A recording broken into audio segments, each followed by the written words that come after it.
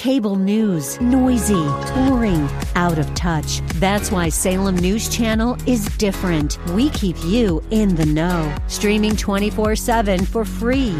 Home to the greatest collection of conservative voices like Dennis Prager, Jay Sekulow, Mike Gallagher, and more. Salem News Channel is unfiltered and unapologetic. Watch anytime, on any screen, at snc.tv and Local Now Channel 525. Can you build any kind of a relationship of any significance, of any meaning, with somebody who doesn't tell the truth? And then, have you ever been around people who tell you the truth and have no grace? I take it some of us have been around such people. Nervous laughter like that can also mean that perhaps some of us are like that person.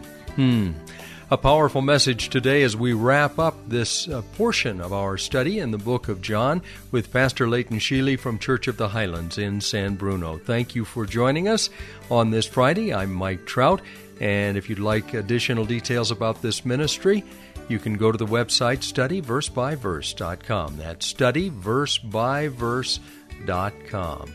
Please pray for the outreach here on this station. It is listener-supported, and we would appreciate your participation if at all possible. You can contribute to the ministry when you go to that website at studyversebyverse.com. Well, for the past couple of weeks now, Pastor Leighton has taken us through the first 13 verses of the book of John, and we wrap up with what he calls the prologue on this broadcast. Verse 14, and the Word became flesh and dwelt among us, and we have seen His glory. Glory is of the only Son from the Father, full of grace and truth. Verse 14 is the most concise biblical statement of the incarnation. The four words, the Word became flesh, express a reality that in the incarnation, God took on humanity. The infinite became finite. Eternity entered time, and the Creator entered His creation. The word dwelt there is skenuo, which literally means to live in a tent. Now, Jesus did not have, his humanity was not a mere appearance. He took on all of the essential attributes of humanity. He was made in the likeness of men. That's what Philippians 2:7 says. And He came to dwell, skenuo, among us. Now, if we look back into the Old Testament, we find that God tented with His people in the wilderness, in the tabernacle.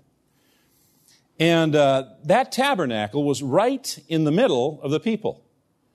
There were tribes to the north, the south, and the east, and the west. And what God wanted to be was right in the middle of His people. Now, that's really remarkable, folks, when you think about it. Because sometimes when I'm in the middle of people, I don't want to be there. Right? And I'm not holy like God is. God wants to be in the middle of His people.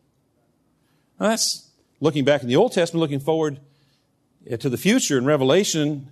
It says, and I heard a loud voice from the throne saying, behold, the tabernacle of God is among men, and He will dwell, skenuo, and He will dwell among them, and they shall be His people, and God Himself will be among them, and He will wipe away every tear from their eyes, and there will no longer be any death. Praise the Lord. There will no longer be any mourning or crying or pain, for the first things have passed away. Aren't you looking forward to that? Oh, God wants to be with His people. The Old Testament, Revelation, God wants to be with His people. He wants to have relationship with His people. Verse 15 is kind of a parenthetical statement. John the Baptist bore witness about Him and cried out, this was He of whom I said, He who comes after me ranks before me because He was before me. What's He saying? He who comes after me. The Bible tells us that Jesus and John the Baptist were relatives, and that John the Baptist was born or conceived about 6 months before Jesus. And the implication in the Scriptures is that John the Baptist entered ministry before Jesus, probably about the same time, about 6 months. So He who comes after me ranks before me. What's He saying? Listen, whatever I'm doing, What he's doing is more important. That's what John the Baptist was saying. Because he was before me. Now, that's a little confusing. Wait a minute. He came, didn't you? But I don't get it, you know? What are you trying to say here? This is what John the Baptist is trying to say. Human life begins at conception. Human life begins at conception. Now think about the implications of that biblical truth. Jesus' human life began about 6 months after John the Baptist. But unlike John the Baptist, Jesus was God incarnate. And that means he existed in the beginning because he was before me. So John the Baptist recognized and acknowledged that Jesus Christ was God incarnate. For from his fullness we've all received grace upon grace. It's translated different ways. And I've read through scholars trying to explain it. One scholar explained it this way. He said, it's like the waves on the shore. Okay? Fortunately, we're blessed. We're not that far from an ocean shore. You go down there and you look at the waves. Wave comes in, wave goes out. Wave comes in, wave goes out. How long does that go on? Just keeps happening, right? Just keeps happening. Wave goes out, another one's coming. We have received grace upon grace. You know what that means? God's grace just keeps coming. That's what it means. Oh, I need God's grace. Here it comes. Wow, I need it again. Here it comes. You understand? Grace upon grace through Jesus Christ. Verse 17, for the law was given through Moses, grace and truth through Jesus Christ. No one has ever seen God. The only God, Jesus, who is at the Father's side, he has made him known. Now here the author is contrasting grace and truth with the law. Metaphorically speaking, the law describes truth without grace. The law doesn't have any grace. It's the truth, but there is no grace. You break any one of the laws, you're guilty of breaking all of the laws, and you get the penalty of breaking those laws. There's no grace in the law. But through Jesus Christ, we have a better option. Because we receive grace and truth through Jesus Christ. Grace and truth. You know that grace and truth are the two essential elements in any healthy, happy relationship? Grace and truth are the essential elements in any healthy, happy relationship. Okay? What happens if you're around somebody who's gracious but doesn't tell the truth? Can you build any kind of a relationship of any significance, of any meaning, with somebody who doesn't tell the truth? They might be real pleasant to be with because they're gracious, but it doesn't pay to make a big investment in that kind of a relationship because you never really know where they're at because they won't tell you the truth. And then have you ever been around people who tell you the truth and have no grace? I take it some of us have been around such people. Okay? They're full of truth. Oh, they'll tell you what they think. Well, there's no grace in them. What are they? They're abrasive, right? They're toxic. You can only tolerate them so long. But when you're around somebody, you have a relationship built with somebody that's built with grace and truth.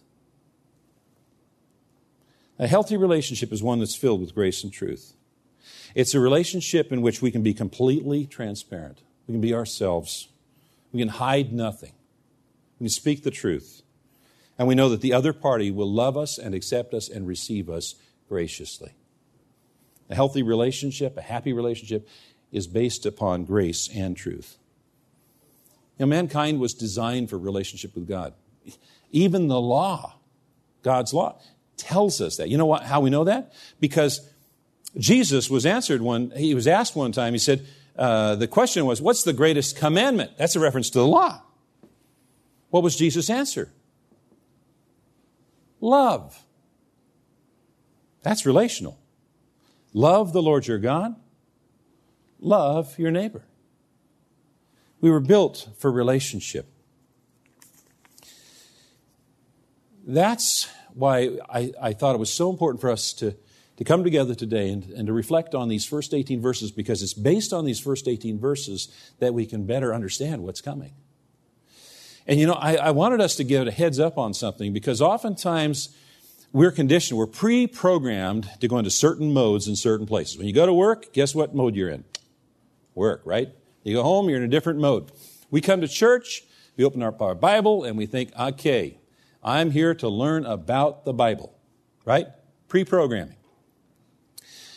As we study God's Word in the weeks to come, I don't want us to go into that automatic mode. I don't want us to come here with a thought, I'm here to learn about the Bible. I'm here to learn about Jesus. I'm here to learn about God. I'm here to know more about Jesus, to know more about God. Instead, I want us to come, I want to know Jesus. I want to know God. And there's a world of difference between knowing about someone and knowing someone. Amen? I had somebody come up to me after one of the services today, and he said, I thought that Jesus came to save us. I said, He did. He came to save us so that He could have a relationship with us for all eternity. God desires to have relationship with us. He's expressed that through Jesus Christ. He has revealed Himself through His Word. So as we study God's Word together in the coming weeks, let's learn to know Him and love Him more and more each time. Amen? Lord, we are so thankful that You have chosen to have this relationship with us, that You have revealed Your love for us, and You've revealed Yourself in Your Word. And Lord, in the weeks to come, should You tarry, we ask You to transform us. May we fall more and more in love with You as we get to know You better. Thank You, Jesus, for hearing our prayer. In Jesus' name we pray, and all God's people said, Amen. Amen. God bless you. Well, we'll begin a new message on Monday on this broadcast, studyversebyverse.com. Pastor Layton will still be in the book of John, but we'll move on from those early chapters and probably continue in this study for the next several weeks. Again, you can listen to any of the past broadcasts. Maybe you've missed some of them, or you'd like to review them again, simply by going to the website for the ministry, studyversebyverse.com. That's studyversebyverse.com. Let us know that you listen, and if you're able to support the ministry with a contribution, we would appreciate that. You can do it all on the website, studyversebyverse.com. Have a great weekend. Be back with us on Monday at this same time, if at all possible, when once again Pastor Layton will open the Word of God and we will study verse by verse.